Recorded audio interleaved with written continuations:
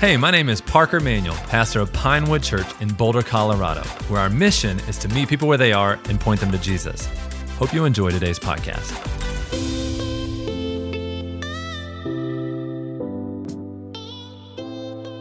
Welcome to Pinewood Church. We're so glad that you're joining us today as we continue a conversation that we've been having for, I think, about 8 weeks now in Heaven's Agenda. Now, what is Heaven's Agenda? Heaven's Agenda is what would it look like if King Jesus reigned, if he reigned in Boulder, if he reigned in our country and around the world. What would it look like to have a heavenly agenda? And I believe that the book of Philippians talks a lot about having a heavenly agenda. And we're going to be looking at Philippians chapter 2. If you have your Bibles, you can go ahead and turn there. We're going to actually be wrapping up Philippians chapter 2 today. And I believe that God has a word for you. This is an incredible passage because it talks about two of Paul's dear friends, Timothy and Epaphroditus. Two what may seem like ordinary people, but I believe that we're going to see from the text that they're extraordinary, that God's blessing and his favor has fallen on their life for some very specific reasons. The title of today's message is Sent to Serve. Sent to serve. Whenever I was young, I would see missionaries come into town. And if you grew up in church, maybe you experienced this as well. But a missionary would show up to your church and they would put a slide deck on a screen, and then one by one, they would talk about all of the adventures and all of the stories of how they saw people came to faith and then baptized people. And it was always really exciting. But I would always see these missionaries, and I would always think to myself, and don't judge me for judging others. Let's just not judge at all. But I would always think to myself, man, those are cool stories. But I would never want to be like them. I just associated missionary with poor and they dress really bad. I don't know. Maybe that's just terrible for me to feel that way. But I'm like, I don't want to have a terrible wardrobe and no money. That sounds awful.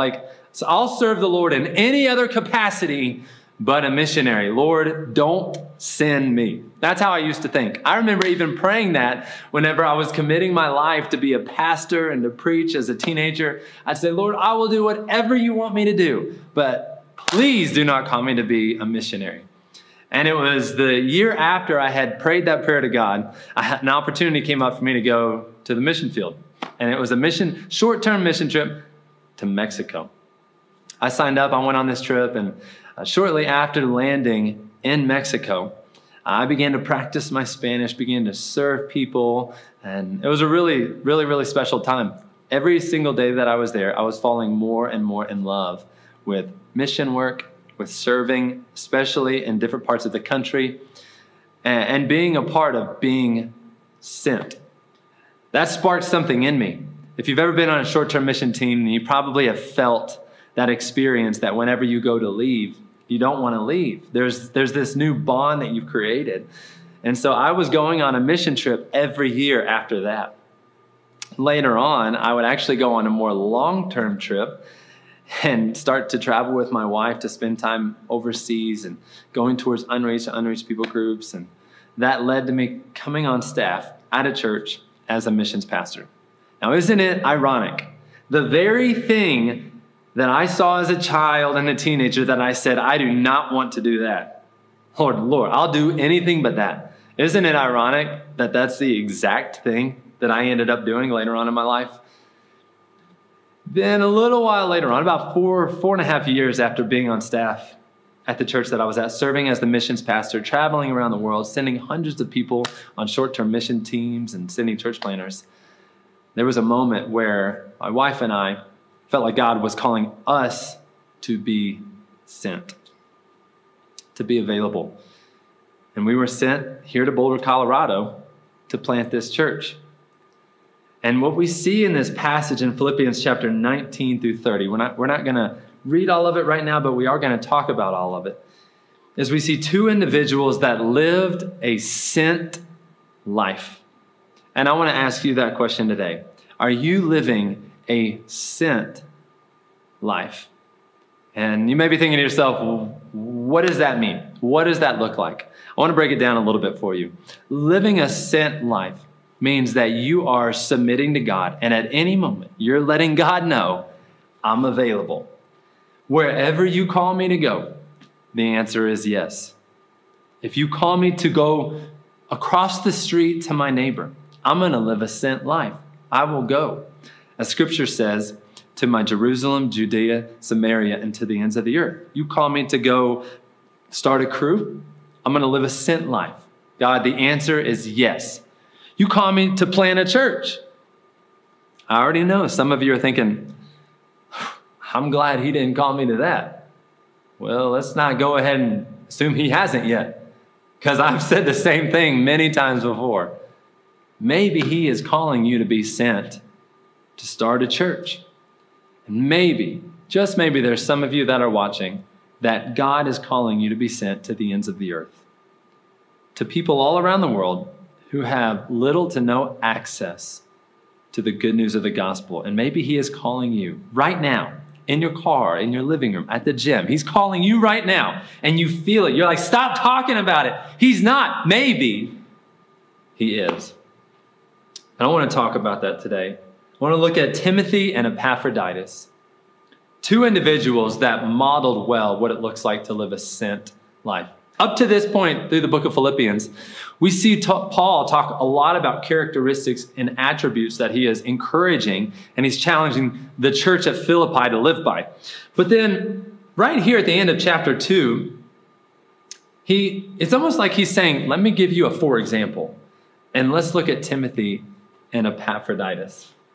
Let's start in verse 19. If you have your Bibles, go ahead and turn with me. Philippians 2, verse 19. It says this, "Now I hope in the Lord Jesus to send Timothy to you soon, so that I too may be encouraged by news about you.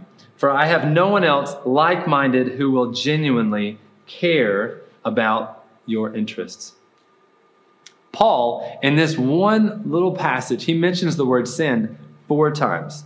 Twice for sending Timothy and twice for sending Epaphroditus.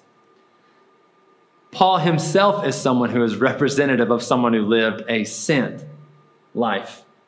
I want to ask you this question again, and I just want you to process it for just a second. Just reflect on it. Has there ever been a moment in your life where you have said to God, wherever you send me, I will go? Wherever you send me, the answer is yes. And I know that can be a scary thing to pray. But I just want to encourage you as we examine this text that before we're done with this message, it's my hope and my prayer that you would let God know, God, you have a blank check on my life. Wherever you send me, I will go. I love that when he speaks of Timothy, which Timothy was like his son in the faith. He loved Timothy. And when he speaks of Timothy, he doesn't talk about attributes that we would normally talk about somebody who we want to send out. Like if we were sitting on a church plan and we'd say, oh, he's a dynamic person. He's an incredible, communicator, Like she's so gifted in her entrepreneurial leadership. Like we would kind of praise all the wrong things if we're being honest. But Paul, he praises Timothy. And what does he say? He will genuinely care about your interests. So if you're wondering, could God send somebody like me? Well, then I would ask you, do you genuinely love and care for people? That seems to be the biggest priority for Paul whenever he's commending and he's honoring Timothy, is that he has a genuine care for other people's interest. I think you can win in a lot of areas of your life. I think you can be good at starting things. I think you can be good at business. Maybe have a lot of money, be charismatic, whatever the case may be. I think you can win in a lot of areas of life. If you're not winning in genuinely loving and caring for people, then I think maybe you're in it for the wrong reasons. Maybe you're in it with the wrong motives. In verse 21, he says, all seek their own interest, not those of Jesus Christ. He draws a line in the sand here. Now, there's a lot of people who he's talking about that are seeking their own interest and that are seeking their own desires. But he draws a distinction even with Timothy that says, this is not Timothy. He does not seek his own interest, but others. And an application that I see from this is we all have a lot of interests in our lives. We all have a lot of desires, a lot of things that can very easily fill up our schedules. But let's not get so busy with our desires or maybe our schedules or our hobbies or even our work that we neglect serving and seeking the interest of others. Now, I'm not saying that you can't go on a vacation. I just went on a vacation. I'm not saying you can't take rest. But what I am saying is that as a follower of Jesus, your life does not revolve around your self-interest, but others. Period.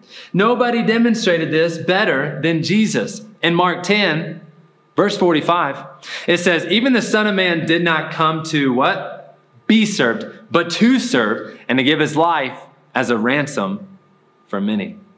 If Jesus modeled the attitude of, I'm here to serve you, it's not about me, then as Jesus followers, shouldn't our attitude be that of serving and seeking the interest of others? In 1 Corinthians 10:24, it says, no one is to seek his own interest or his own good, but the good of the other person. And Paul, just earlier in this same chapter, he says, everyone should look not to his own interest, but rather to the interests of others. Now, what does it look like for you to actually look towards the interests of others and to have a genuine concern for that? Whenever I read this, I think that it's asking questions.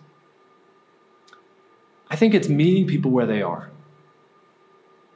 Like when I moved to Boulder, my primary point of conversation for people, I moved here to start a church and to grow a body of believers together. But I didn't start that with a conversation. Why? Because I wasn't seeking the interest of me. My goal, especially whenever I moved here and still today, is always to help others. To help others be the best version of help. To meet people where they are. If somebody is really passionate about something, I want to be passionate about that with them. I want to seek their interest, their benefit. If somebody's trying to build their career, I got ideas for building careers. I can start stuff. I want to speak into that. If someone is struggling, I want to help pull them up. I want to help lift them up, and I want to pray for them. And all the while, I want to point them to Jesus. We don't have to make it complicated, but we do have to be intentional. Verse 22, it says, but you know his proven character because he has served with me in the gospel ministry like a son with a father. You see, Paul was like a mentor to Timothy. Timothy was like his apprentice, but even further than that, he was his disciple. He poured heavily into the life of Timothy, developing him, praying for him, showing him by example. Who are you discipling? Who are you apprenticing? Who are you investing in? Paul was very intentional with Timothy, knowing he's talking right now about sending Timothy back to serve and to shepherd the people. And he trusts Timothy because he says, I've served alongside of him. Paul had a vision for the future to say, you know what? I'm probably not going to be around forever. I'm going to be traveling around starting new churches, new endeavors. But if I invest in Timothy, maybe Timothy can carry on the mission of Christ, the mission of advancing the gospel in another city. He can shepherd another people. And I think this is an important conversation for us to have as far as who are you discipling and who are you investing in. Just think about that, right? Maybe even write down a few names. I know that for many of the people that are watching, you're thinking to yourself, nobody wants to follow me. At least I think I have that feeling all of the time. Like, I'm not really influencing that many people. Who would want to model what I'm doing? Or who would want to learn from me? And I want to tell you right now, with all the confidence that I know how, more people are watching you than you think. You are influencing more people than you realize. No, but I'm not a leader. You are a leader. If you're a follower of Jesus, you are a servant leader. You're a person of influence. People watch you, the way that you respond, even in this season. And you have an opportunity to point them to something or someone. For those that are watching, for those that are emulating, and for those that are below you, that you are discipling and maybe an apprentice, the question that I have for you is, what are you pointing them to? Or even a better question, I think, would be, who are you pointing them to? Our mission at Pinewood is to meet people where they are, truly seek the interest of others, have a genuine loving concern for others, and to point them to Jesus. I want to talk about Epaphroditus. I love Epaphroditus. Timothy is cool, but Epaphroditus is my favorite. Let's just call him Epaph for short. Can we call him Epaph? His name means charming and handsome. I think Epaph was a cool dude. In verse 25 it says, "But I considered it necessary to send you Epaphroditus," or Epaph for short, "my brother, co-worker, and fellow soldier, as your messenger and minister to my need." Now, when the church, just to give you a little bit of a backstory about Epaph, when the church was looking to bless Paul, Paul was in prison, and it's possible that they had heard that he needed resources and was in poverty. And this church of Philippi, they love Paul, Paul loves them. And so they said, we want to send Paul a gift. But what I love about the church of Philippi is that they just didn't send money. They sent a person to say, we're going to send resources, but we're also going to send you Epaphroditus that is going to love you, support you, get in the game with you. And I love what Paul says. He says that he's my brother, my coworker, a fellow soldier, a messenger, and a minister to me. What I think of when I think of Epaph is I think that he was a partner to Paul. I think that's honestly a theme of this entire portion of Scripture, is that idea of partnership. You see that Timothy was partnered with Paul, Paul was partnered with Timothy and Epaph, and the church of Philippi was partnered with Paul. But then, Paul's writing this letter to Philippi, so he's kind of partnering with them. And that is what the body of Christ is called to, is true, genuine, authentic, all-in partnership. Not just companionship, not just fellowship, but partnership. Saying that I am willing to put some skin in the game. I'm willing to invest here. I'm willing to sacrifice and to give of my time, my talents, my treasures, my energy, my resources, because I believe in you and I know you believe in me. Partnership is a two-way street. Partnership also doesn't shy away when things get a little bit challenging. And this is what happened here with Epaphroditus.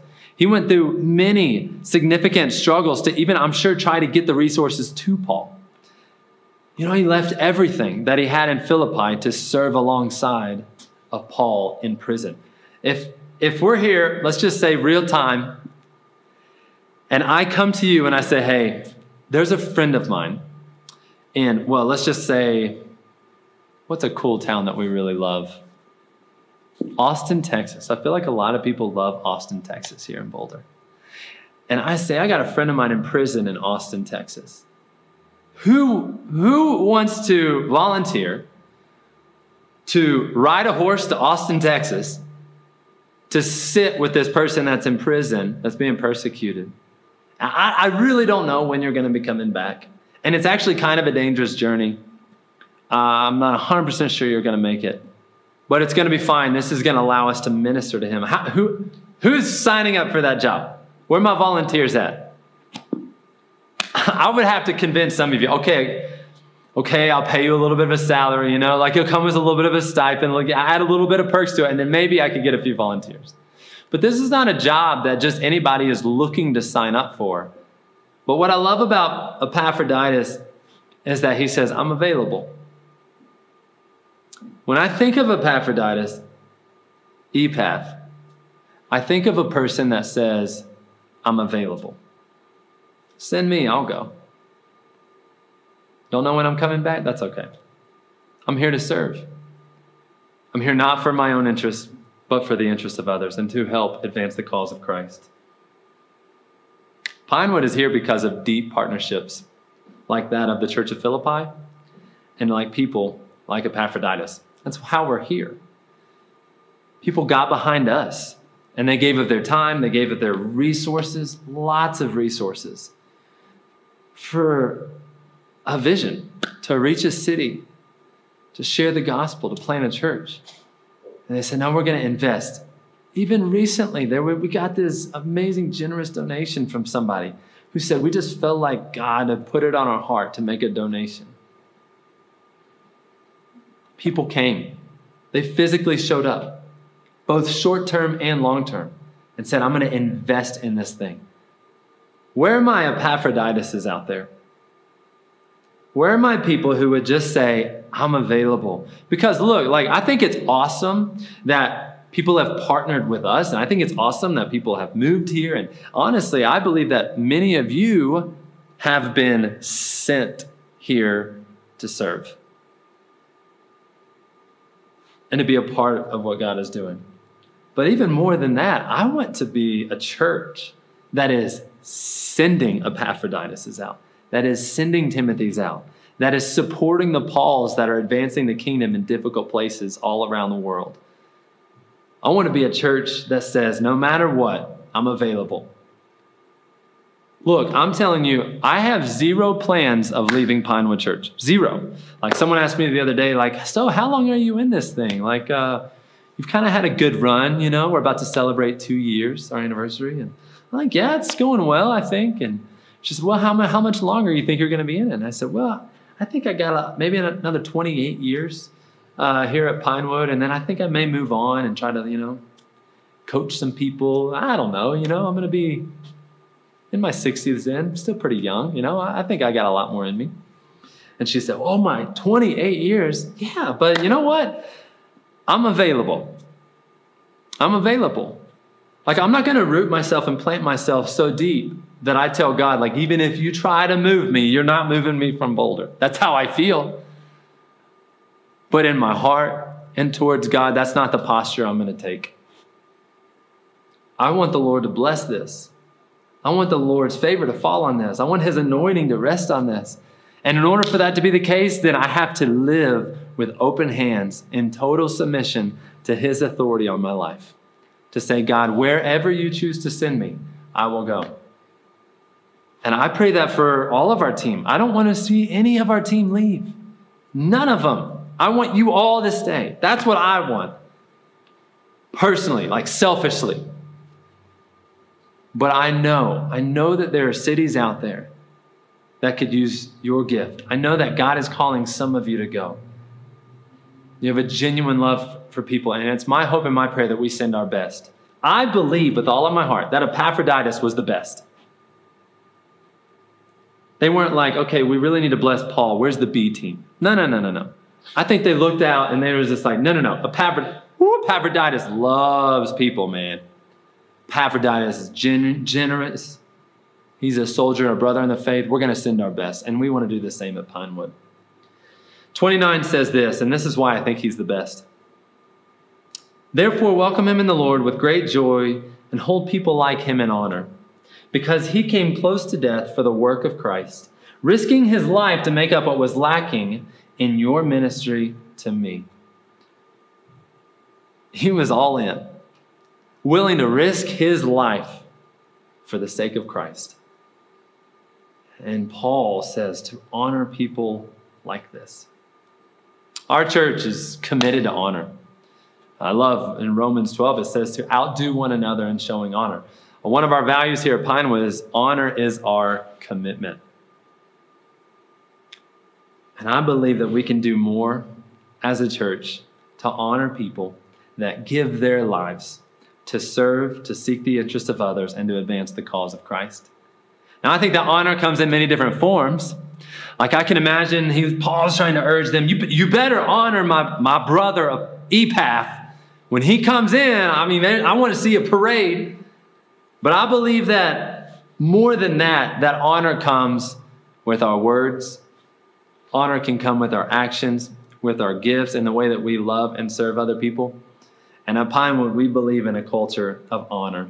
Not puffing up, but building up the body of Christ with truth over people of who God says that they are, not who they say that they are. And he says to give great honor to people like this. Although I love Epaphroditus and I think that he was the best, the reality is Epaphroditus, just like Timothy, he never really got the book deal, you know? Epaphroditus never got the record label. He never went on tour. You know, he didn't have those things that we would probably associate, or at least the world would associate, give that person honor. He was kind of ordinary. He went on a short-term mission trip. He served and he got really sick, almost to the point of death. And he loved genuinely, but he really wasn't just this extraordinary person. And when I read this about Epaphroditus, it gives me hope for myself. It gives me hope for our church that really I believe what God is looking for is ordinary people that are willing to open up their hands, submit to God's authority on their life, and say, God, use me. Send me. I'm available. Oh, you want me to do this? The answer is yes. You want me to go here? The answer is yes. And I believe that God is saying, honor those people. Honor the available people. The ones that are willing to sacrifice. In closing, 3 quick points. Submit to God's authority on your life. Seek the interest of others. And live a sent life. Father, I pray right now that we would take the examples, the models that Paul gave in Timothy and Epaphroditus, and that we would seek the truth over our own life as to what you're calling us to do. Father, what posture are you calling us to take? And Father, as a church, just corporately, I pray that our posture would be that of available. And right now, I tell you, Father, wherever you call me to go, the answer is yes. Whoever you call me to serve, the answer is yes. Whatever you call me to give, the answer is yes. My life is a blank check. Hey, thanks for listening. If you'd like to learn more, or if you'd like to join us on a Sunday, head on over to pinewoodboulder.com. If you enjoyed this podcast, please share it. And if you'd like to be notified every time we post new content, then subscribe. And remember, just keep coming back.